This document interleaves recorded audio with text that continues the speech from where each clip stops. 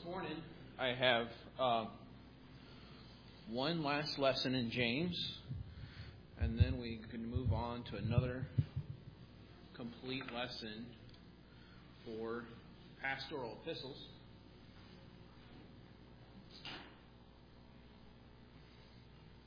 Okay, so let's go over a real quick review.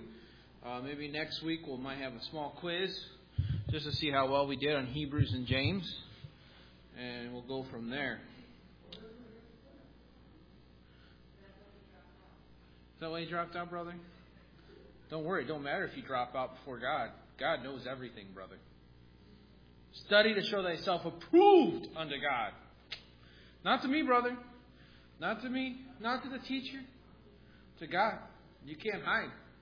The Bible says, his eyes searching to, what does it say? To and fro throughout the whole earth, seeking those. And I forgot the rest of the verse. Something about that. Okay. Something like that. I don't know. We'll get to that eventually. That's in Acts, I believe. Okay. So last couple weeks we've talked about the book of James. We talked about the tongue. And now I need to find my notes. And there we go. Make sure I got these. And we know we have three different types of James in the Bible. We know that James was written by who? Who is it written by? James written by who? James. Okay. When you say Jaime, is that how you say it in Spanish? Santiago is James? Interesting. Didn't know that. Okay.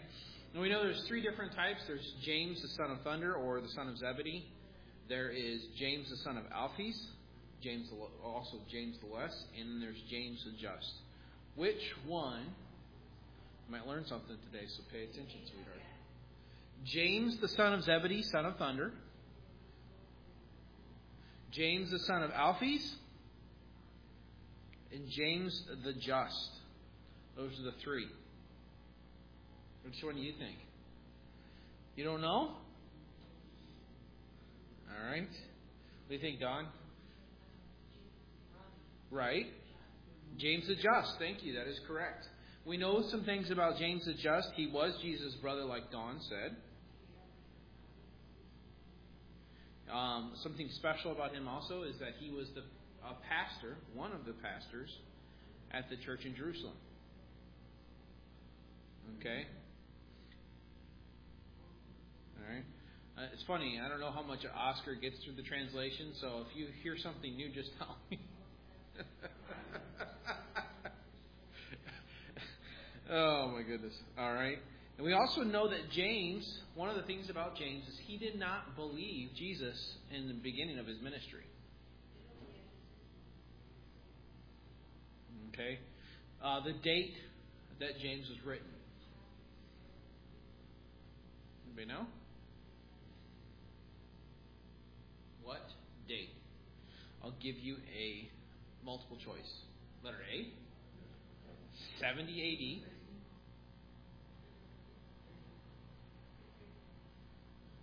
No. 70 A.D. No. 70 A.D. B. 70 A.D. A. Okay, that was A. B would be 50 A.D. or C, 45 A.D. It is correct. C, it is correct, 45 A.D. It was one of the very earliest books written to the church. We know that for a couple reasons. They called their church leaders blank and blank, not bishops and deacons. Church leaders were called blank and blank, not bishops and deacons. What were those two words? Did you get it? I'll try it again. What'd she say? No. They called their bishops and deacons blank and blank.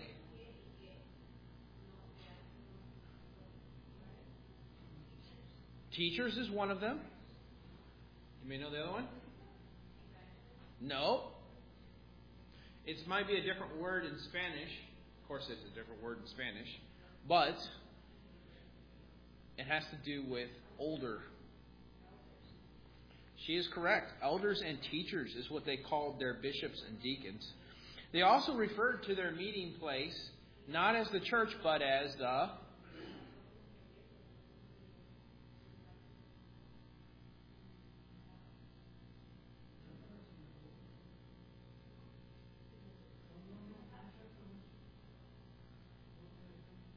No?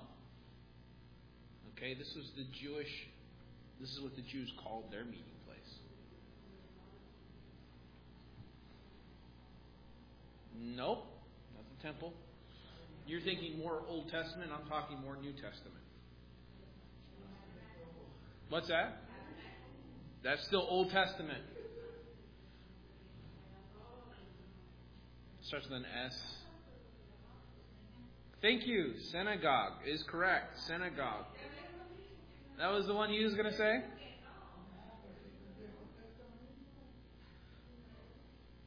All right. So we know the theme of James is that he was a mature, morning, Brother Juan. The theme of James was mature Christian. And we found some things that's very interesting about the book of James. And that is that he talked about the teachings of Christ compared to the Sermon on the Mount, to some of his teachings. He talked about character and reputation. Character and reputation. Okay? And I went through a list of those. He's warned against judging, warnings against judging, and deals with wrong use of wealth. All right? He talked also about the illustrative speaking of Christ. Can somebody tell me in the book of James of an illustrative, let's see here. He uses this as an illustration. One illustration he used to compare what he was trying to teach. You know? He used illustrations to teach what he was saying.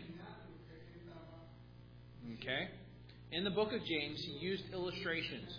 Give me one illustration that he used. I gave you a list of those illustrations. Yes. I'm talking about James, not Jesus.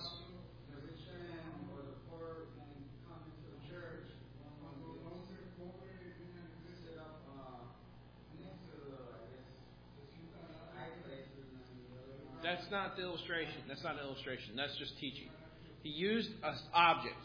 Like I would say, this, Stephanie, I'm talking to you a second ago. This, I'm just having everybody understand how easy. This is an almond joy package. Okay? I'm going to illustrate the teachings of, I don't know, let's see here. How would I illustrate the teachings of Christ in an almond joy package? You know? Here we go. Let's just say that this just is a plastic outside. I can't eat it, right? But if you really get into God's Word, you'll find there's something sweet inside. Okay? It's a dumb illustration, but it really, I'm using that as to illustrate what James did. Yes, Stephanie. Thank you. That's exactly right. See, I have somebody listening here. The rudder on the ship is like the tongue, right? It's little teeny tiny rudder moves this huge ship. And so is the tongue. The tongue can be able to say something and it can change the whole course of nature. Okay? You can have, and I illustrated that last week, with you can say something, what's his name? Things you don't say to your wife, Tim Hawkins. One of those is, honey, did you put some weight on your rear end? Okay? don't ever say that to your wife. Or you don't buy a treadmill for your wife for Christmas, okay? You don't do those things. Why? Because if you say those things, you're going to get in trouble, okay? And in the same sense, your tongue can be a world of iniquity. It can be something that completely change the entire relationship with someone just by saying a few words. Okay? Anybody else have an illustration that James spoke of that used it for teaching?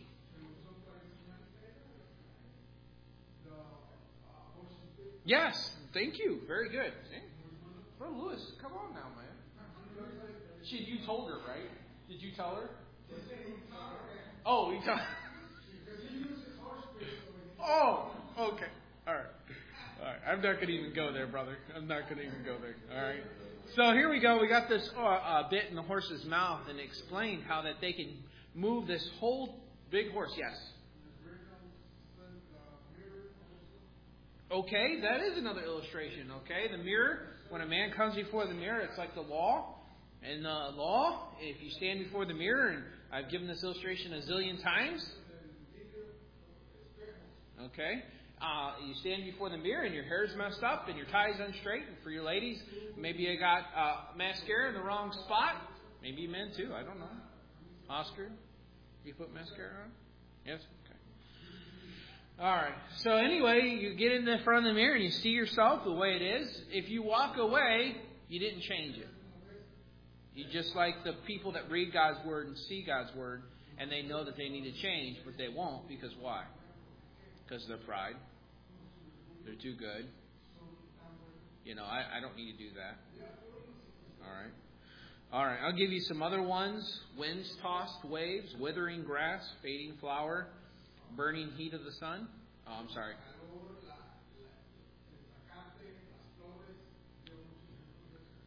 And here's a couple that give bits in the horse's mouth.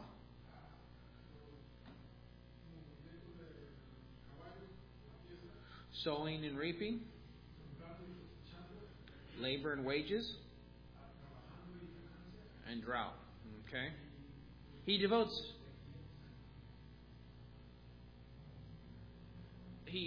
many of his verses to speech.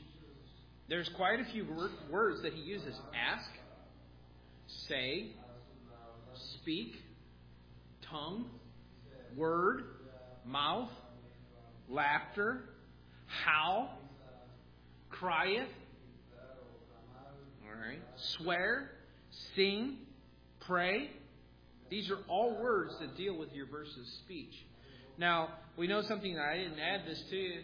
When this was written in 45 A.D. James was martyred in 62 A.D. And you know where it was written from? Yes, when he was martyred. Do you want to know where James was written from?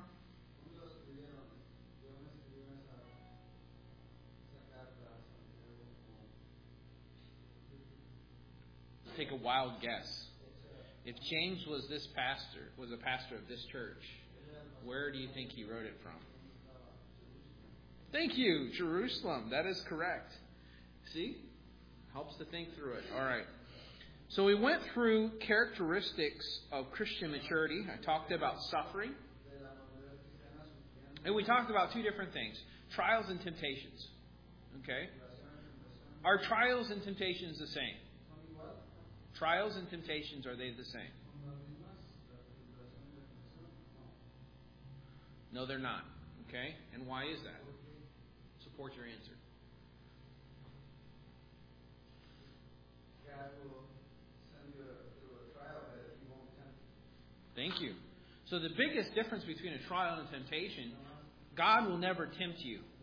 Temptation is always a connotation to do evil. Trials, on the other hand, is something that God will put you through to purge you. To put you through something so that you can come out better on the end. And that's, I think, what James tried to get through here.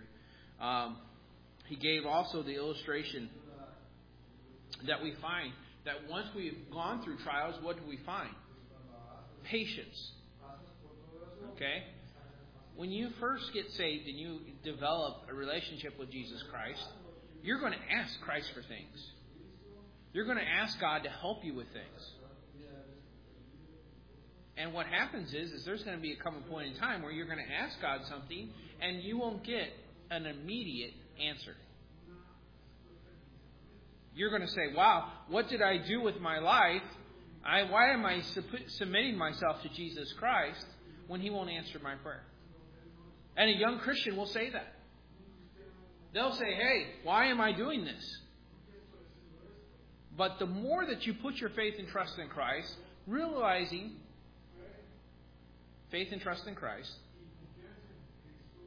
you will find that God will answer your prayer, just not on your time. When you ask God for something, there's going to come a time when He's going to say, I'm going to wait. I'm going to put him through this trial. We think about Mrs. Zdarsky. Some of us might ask, why would God give Mrs. Zdarsky cancer twice? Why would it come back? God wants us to get us closer to Him. And we hope and pray that Mrs. Zdarsky will heal. Diane will heal. But we have to trust God first. And He puts us through trials to get us closer to Him. What happens when we go through a trial? I don't know if anybody's been in here a trial lately. Some of you have, maybe. Maybe it's finances. Maybe it's health. Maybe it's a hardship you have to deal with. But what happens when you're put through a trial? You automatically have to do what? You can have one of two options. You can either say, I'm going to do this on my own, or I'm going to trust in Christ. So when you do it on your own, you're definitely walking further away from God. And the problem that became something that you had, that Christ allowed to be put in your life, becomes bigger or worse. On the other hand, if you put your faith in Christ, Christ is going to be able to answer that prayer one way or another. And as Pastor has been speaking about recently, is this idea of peace. You can be able to have peace in the midst of some of the worst situations, the worst problems. Why? Because Christ answers the problem. Why do we go through trials? As Christ wants us to learn patience. We also found out about being studious,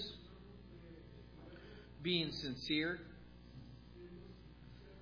learned about service, and lastly, we talked about sound speech. And we talked about the problems of the tongue. I talked about the idea of lying. And I gave some of the things that associate with lying. I also talked about complaining. We have the purity of the tongue. And now we're going to go through the last 5.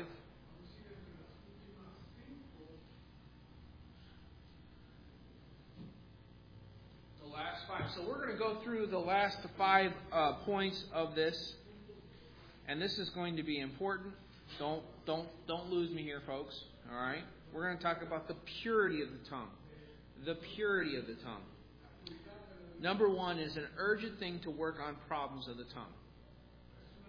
The Bible says, out of the abundance of the heart, the mouth what? Speaketh. Right? Oh my goodness. Maybe I need to get some yelling going on. Get some of you people woke up. Brother Oscar, you okay? You look tired, man. You didn't get no sleep last night? Miss Raina, just slap him. He's out of it. Maybe he should do some translating. Get that brain working, okay? All right. What do you think, Brother Lewis? You awake? I had crying babies last night. They were sick. So I'm still trying to wake up a little bit. So if I'm a little bit off, please forgive me. All right. So we talked about the purity of the tongue. The Bible says, out of the abundance of the heart, the mouth speaketh. When we say things, and I remember at one time when I was a teenager, when I had this quote-unquote friend that I was playing basketball with. And this is when we lived in Michigan. And we were playing basketball, and we were getting the best of him. And we were playing him. It was 2-on-2. And he opened up his mouth and he cursed. Now, this young man, he was a Christian. I say that with quotation marks because I don't know if he was or not. By the evidences of his life today, I probably would doubt that. He was a pastor's son. And we all kind of got taken aback about what he said. And when we brought that to his father, your son just cursed on the basketball court. And he said, oh, it was an accident. It just slipped out. How many think it just slipped out? I don't think it just slipped out. I think he'd been thinking and saying those words already. It's funny, when I was talking to the guys at the dealership, they would always ask me, they always would try to trick me into saying that I said a cuss word. And they would say, Harold, you're going to say a cuss word someday. And I said, no, I'm not. And they said, why not? I said, well, because one reason. I don't think about cuss words and I don't say cuss words. They're not a part of my reputation. I do not allow for people to cuss in front of me. Why? Because I don't want them to have bring that to my thought patterns all the time. There was one time when I worked on a dock, and there was this phrase that one of them used to say. And it was a catchy phrase, but it had a cuss word in it. And I remember, because I did not say something to this person, he would say it over and over and over again. And before long, you know what would happen? That phrase would get stuck in my head. Now, if I were to say this phrase to you right now, some of you might even not think it's that big of a deal. But it was a cuss word. And I thought, oh man, I can't say this. Why is this getting stuck in my brain? And it's because I wasn't allowing myself to deal with my heart. I wasn't telling my heart, no, you can't listen to this. You can't say this. You need to rebuke the person that is saying it. And next time I saw that person and they said that thing, I told them, I says, don't say that anymore around me. If you feel like you need to say it somewhere else, that's fine. But please do not curse in front of me. Why? Because I had to deal with something in the heart. When you have a problem with gossip, when you have a problem with, maybe it is cussing or cursing. Maybe it is something of that nature. If you have a problem with saying God's name in vain, what is the problem? It's a problem of the heart. Your heart can deceive you so quickly. You have to deal with the problems of the tongue. Not only is it a heart problem, but it's a spiritual problem. You have a child that cannot get along with their sibling, and they're always just tearing the other person down. You know why they're doing that? It's because they have no walk with God. They cannot be able to endure the temptation that Satan comes along and says, hey, you should say this to them. Hey, you should say that to them.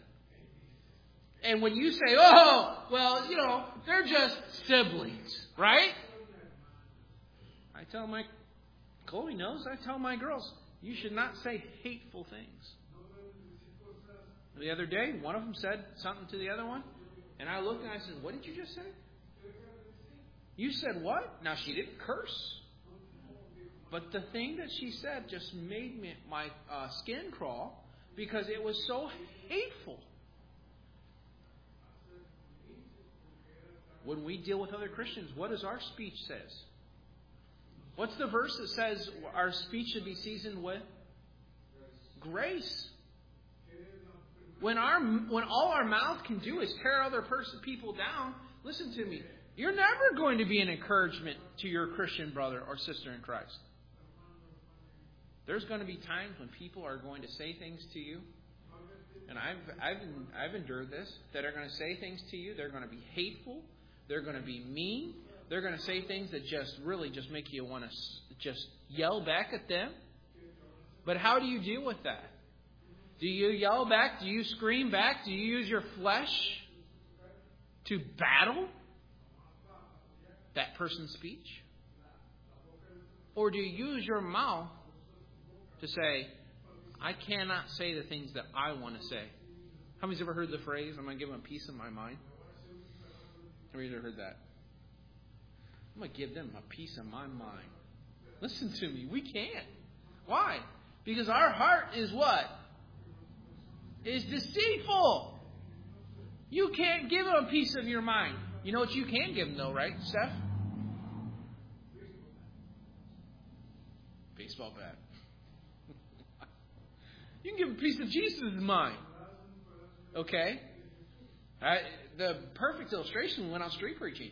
How many times did someone say something nasty to you? Should you just scream back at them, yell back at them?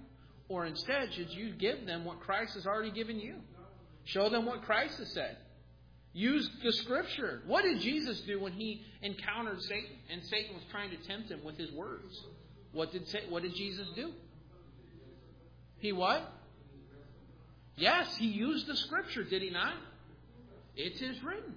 Man shall not live by bread alone, but by every word of God. And we as Christians should be no different, right? Jesus dealt with the Pharisees and the Sadducees. He was very what? He was very open with what He had to say. But you know what? He could have very easily used His mouth in spite of those Pharisees. You got it? But instead, what did He do? He made them think. He used what heavenly understanding that He had. He used His spiritual understanding to make those Pharisees and Sadducees think through what they were saying and what they were doing. So we're going to go through, we went through the purity of the tongue. Now we're going to talk about, some circles, this is a horrible word. You ready? Turn to James chapter 4. James chapter 4.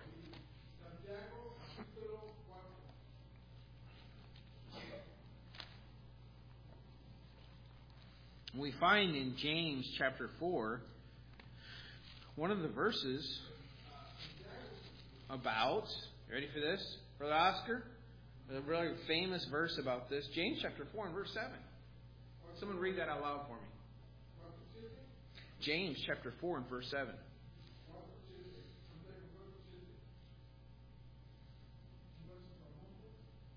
Nobody want to read that out loud for me? Anybody got it not by heart? Come on, Oscar. What does James 4:7 say? No, can't read it. Can't read it. You just got to quote it to me, brother. Submit yourselves, therefore. Don't forget the word. Therefore, to God. Resist the devil, and he will flee from you. All right? So this point is going to be about what? Submission. Submission. And we find, and we're going to read James 4, chapter 4, verse 1. And we're going to read in verse 1. It says, From whence come wars and fightings among you? Come they not even of your lusts that war of your members? Ye lust and have not. Ye kill and desire to have and cannot obtain. Ye fight and war, and ye have not, because ye ask not. Ye ask and receive not, because ye what? Ask amiss, that ye may consume it upon your lust. Ye adulterers and adulteresses, know ye not that friendship of the world is enmity of God? Whosoever, therefore, will be a friend of the world is the enemy of God. Do ye think the Scripture saith in vain, the Spirit dwelleth in us, lusteth to envy? Verse 6. But he giveth more grace. Wherefore he saith, God resisteth the proud, but giveth grace unto the humble. Submit yourself therefore to God. Resist the devil, and he will flee from you. Draw nigh to God. What does it say? And he will draw nigh to you. Cleanse your hands, ye sinners. Purify your hearts. What? Ye double-minded. Says, be afflicted. And mourn and weep. Let your laughter be turned into mourning, and your joy to heaviness. Humble yourself in the sight of the Lord, and he shall lift you up. Speak not evil one of another, brethren. He that speaketh evil of his brother and judgeth his brother speaketh evil of the law and judgeth the law. But if thou judge the law, thou art not a doer of the law, but a what? A judge. There is one lawgiver who is able to save and destroy. Who art thou that judgest another? Go to now, that ye that say today or tomorrow, we will go unto such a city and continue there a year and buy and sell and get gain. Whereas ye know not what shall be on the morrow. For what is your life? It is even a vapor that appeareth for a little time, then vanisheth away. For that ye ought to say, if the Lord will, ye shall live, and do this or that. But now ye rejoice in your boastings. All such rejoicing is what? Evil. Therefore, to him that knoweth to do good and doeth it not, is him is sin. All right, we got a recipe here, don't we? What do we want? Well, ladies, you guys have that do the baking. Maybe you men do the baking. I don't know. Maybe you're in the kitchen baking cookies. Brother Lewis, I just can't picture that, but maybe you do. All right? You know, making the cookies, the tamales, you know.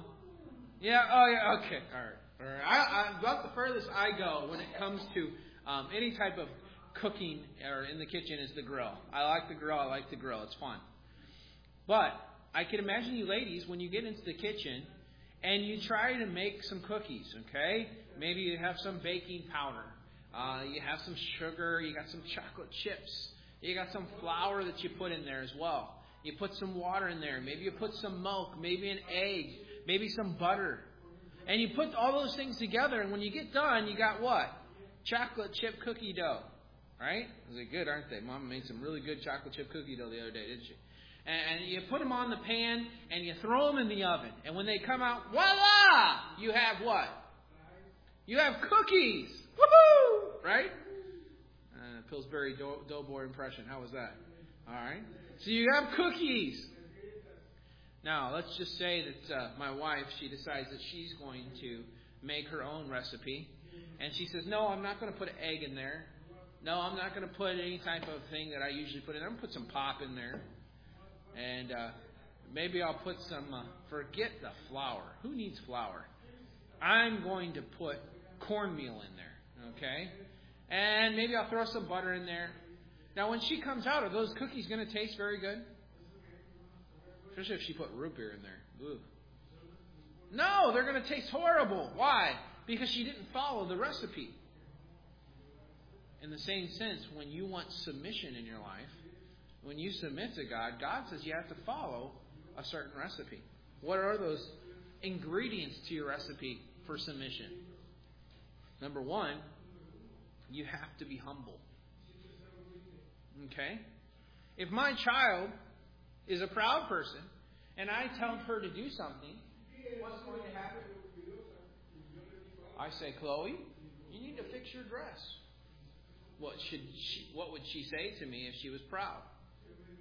No, I don't have to, Dad. It looks good the way it is. Chloe, pick up the thing off the floor. No, I don't have to, Dad. I'm better than that. That's being very what?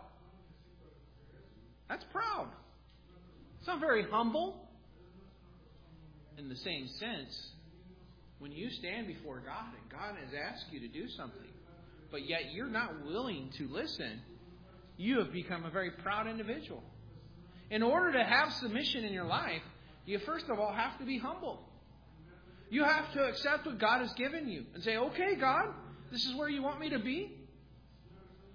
I'll do it. Abraham, perfect example. What did Abraham do? God says, I'm going to take you from the land that you know, and I'm going to send you a land that I'm not going to tell you about. How would you like that, Araceli, if that's what your husband told you tomorrow? Honey, we're leaving Chicago. And we're going to a land that I don't know of. Ready? What are you talking about? You don't know where you're going?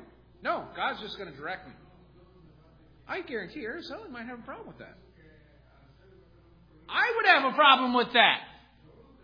I get up in the morning. I know exactly where I'm going. I'm heading to downtown Chicago. I know where my first hotel is. I know where my last hotel is. And I get those routes done, and I'm done. And guess where I'm going after those hotels? I'm going straight home, right? Why? Because I have directions. But when we submit ourselves to God, we don't really know what God's going to do next, right? We kind of have to have the same attitude as a child. A child doesn't have that same attitude. When she gets up in the morning, what does she do? She get in the car and drive to Chicago and do her hotels? No. Instead, she gets up in the morning and she waits for what Mama or Daddy tells her to do. What are you like? Are you humble enough to stand before a holy and just God and say, God, what do you want me to do this morning? Do you open God's Word and say, I'm humble enough to submit some of my time to God? Are you humble enough to say, I'm going to submit some of my time for prayer? Are you humble enough to say, okay, God, I'm going to submit some time in ministry? Are you humble enough to say, I'm going to be able to sit and listen to a preacher preach God's Word? Or instead, are you too proud to do those things?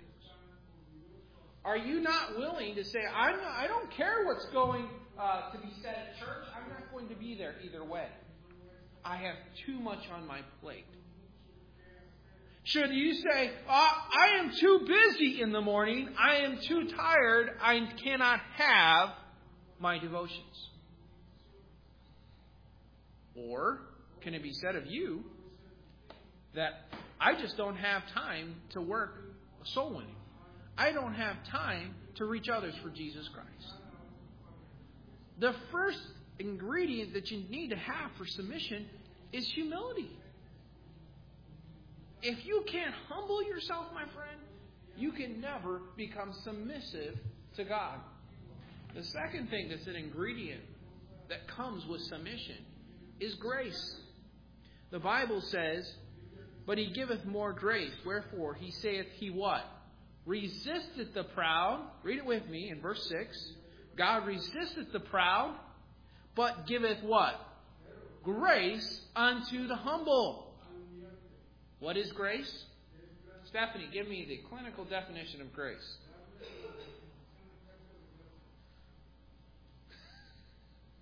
I like putting Stephanie on the spot. Oh, he's over there on the phone. Oh, okay. It's very simple. It's actually an anagram. Yes. Okay, God's riches at Christ's expense. Do you deserve grace? Do you deserve grace? No.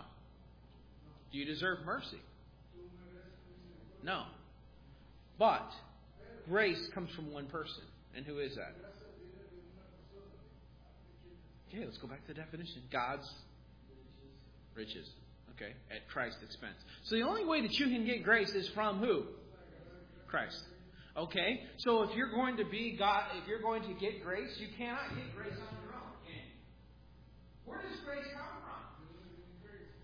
It's by living by faith.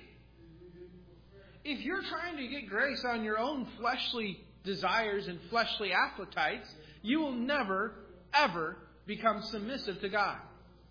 My daughter cannot listen to her father unless she has a good relationship with Jesus Christ.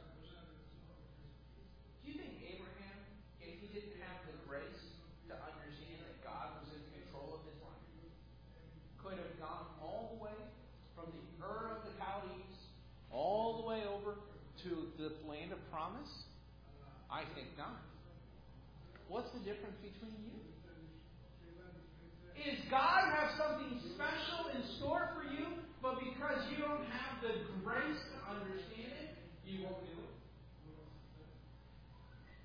Grace is not obtained by yourself. Grace is given from God. So if you're going to get something from God, don't you think that you need to be able to spend time with your Heavenly Father?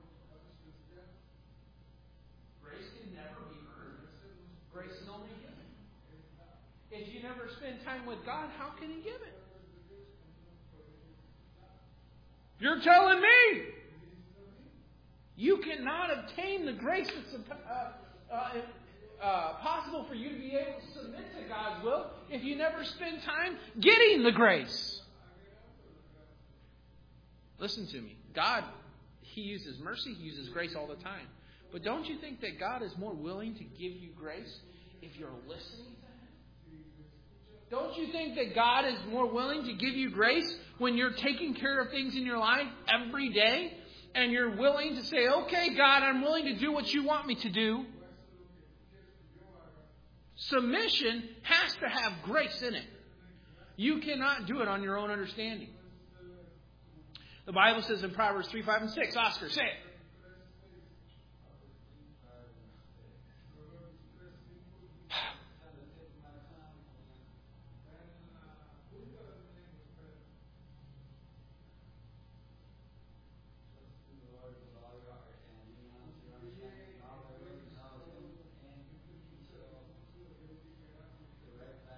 Thank you. All right. Trust the Lord with all thy heart. Lean not unto thine what? Own understanding. In all thy ways acknowledge Him, and He will what? Direct thy paths. We, on the other hand, want to take the verse and we like to change it up a little bit, don't we? Trust in God in all thy ways. Lean on God's own understanding. In all thy ways acknowledge God, and God will direct His paths. Just insert your name in there. I'm just using mine for example's sake. Oh, wait a minute. That's not how the verse says. Trust in the Lord with all thine heart. Lean not to thine own understanding. You say, Brother Harold, I don't understand how to raise my children. Lean not on thy own understanding. You say, Brother Harold, I don't know how to be able to overcome this sin. Lean not to thine own understanding. Brother Harold, I don't know how I'm supposed to minister in the city of Chicago. Lean not unto thine own understanding. In all thy ways, acknowledge Him. I heard a preacher once say that he didn't have to talk to God about buying a car. I heard a preacher once say, I don't have to talk to God about buying a home. In the back of my head as a young person, I heard that and I thought, that's not right.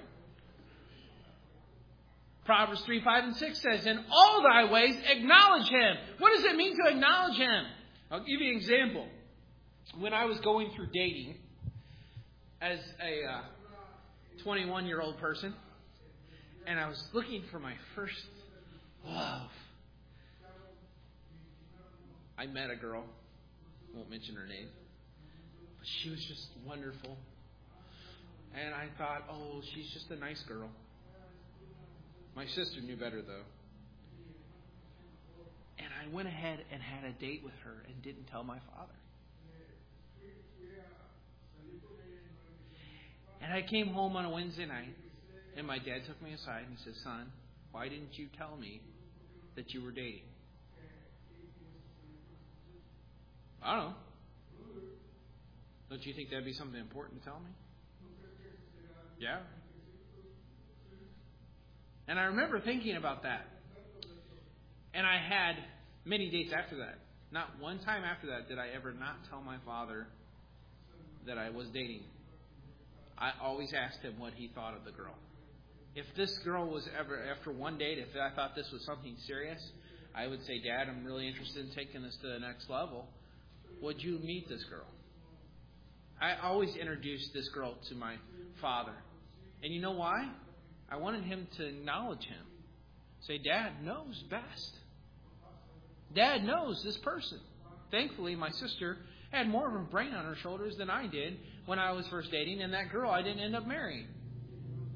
Because she was, let's just say, had loose morals. And I had to realize that God was in control. My father was put in my life, and I should what? Acknowledge him. And guess what my father did? He directed my path. I would not have married my wife today if I wouldn't have listened to my father. And I would miss out on a huge blessing. I had to, what? Acknowledge him. Now I'm using a silly illustration about dating. It's not silly, but it's the closest thing that I have. When you come on a problem, you come upon a situation that you don't have the wisdom, which is what? Everything. What do? You just plow ahead. Full speed. Or do you try to get God's mind on it? How do you get God's mind on things? Well, you can go to your pastor, right? What? Yeah, thank you. I need a Scooby-Doo impression back there. What? Right? We got to have that kind of thing attitude, right? Pastor. Whoa, wait a minute, Mr. Odd. Whoa. Well, how do you get God's mind on things? Well, maybe you should read God's Word and see if He's giving you peace about it. I miss you, Juan. Huh? Thank you, Juan. That was really good. But God says, in all thy ways, acknowledge Him, and He will what? Direct thy paths. And I am so over time right now. Let me go through these real quick.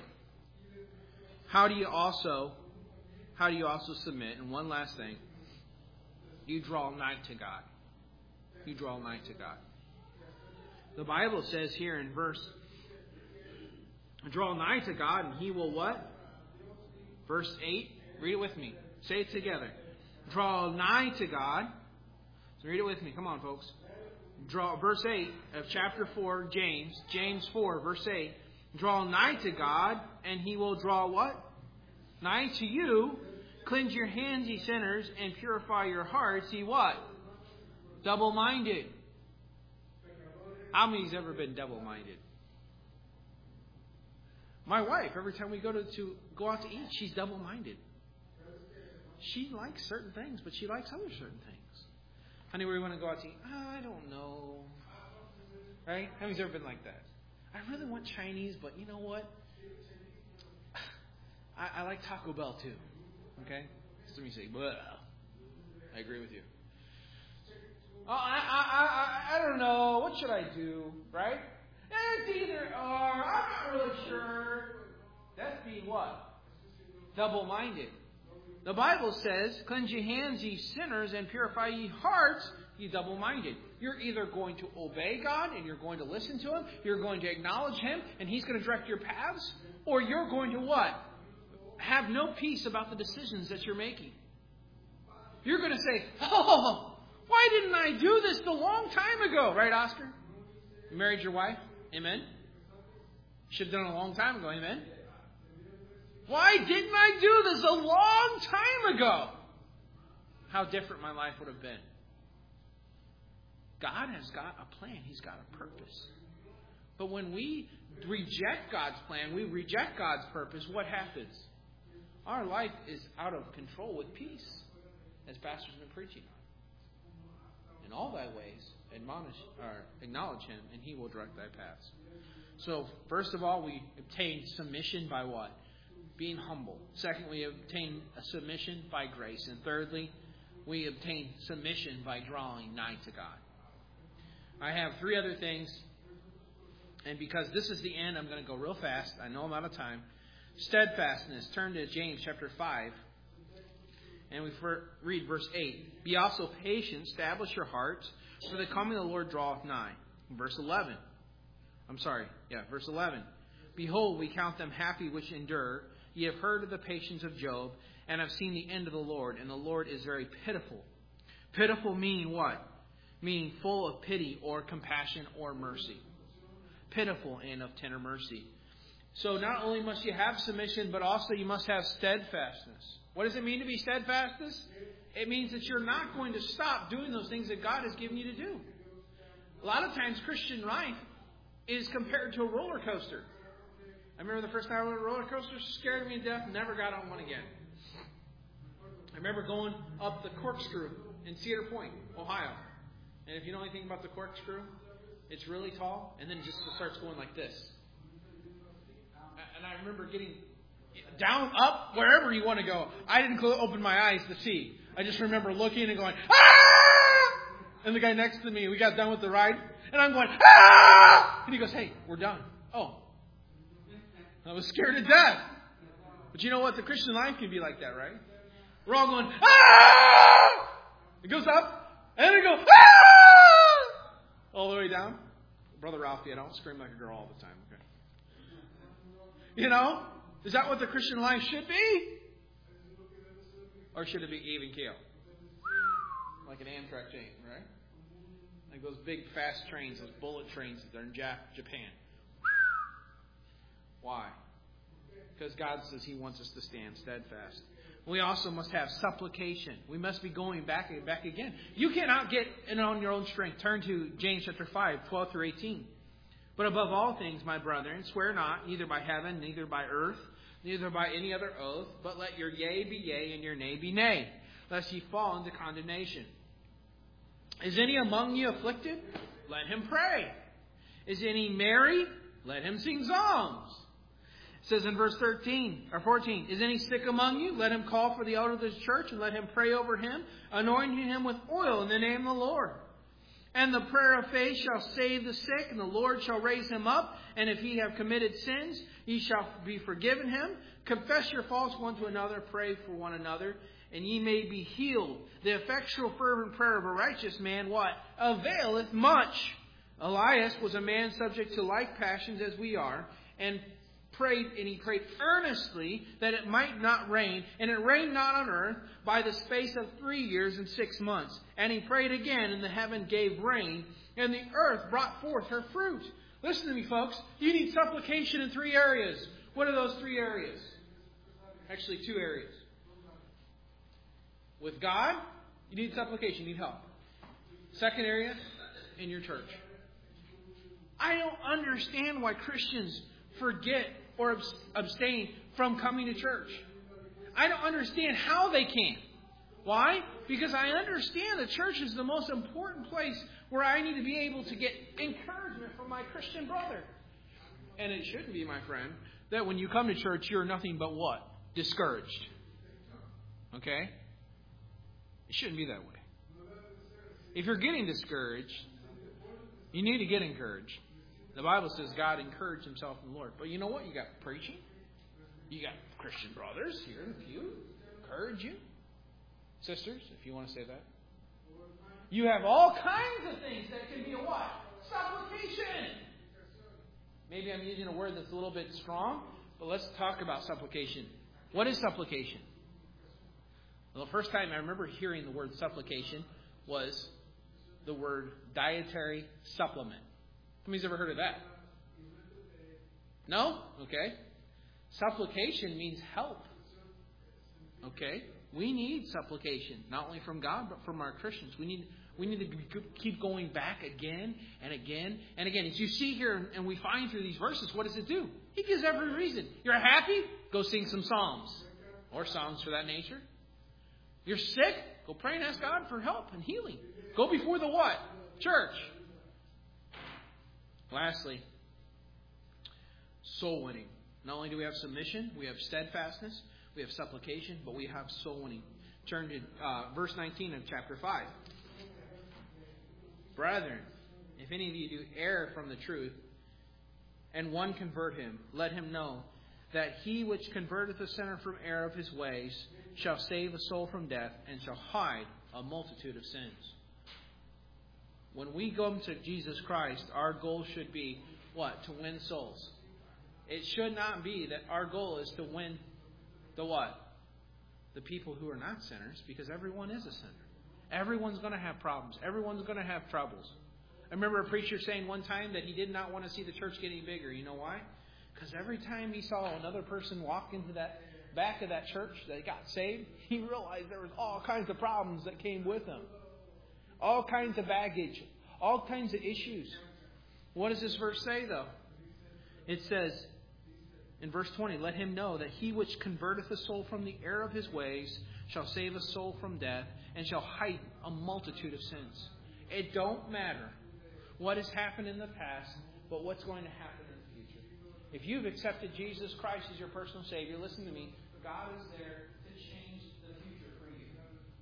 Doesn't matter what you've done in the past. Doesn't matter the issues that you've had in the past.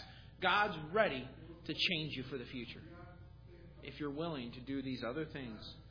Submission, steadfastness, and supplication. All right, let's close the word of prayer. Let's stand together. Heavenly Father, we're thankful today for your word. We're thankful for where you've given us understanding. Lord, I pray that we would use this knowledge not for our own benefit, but, Lord, we would use this knowledge, Lord, to glorify you. Please bless this church and bless those that come. In Jesus' name, amen.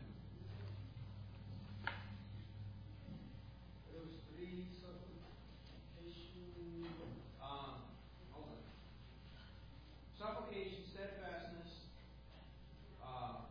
submission, and soul.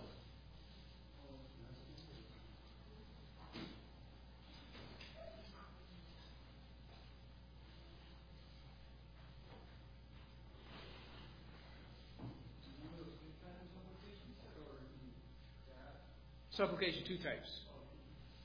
Your church and God. Helps. Where you're going to find the help that you need to endure your Christian life. Endure.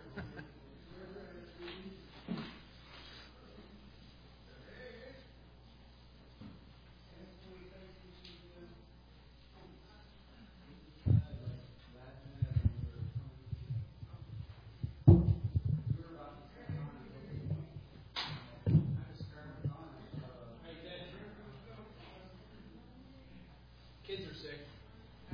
Kids are sick today. Yeah, I only got Chloe with me.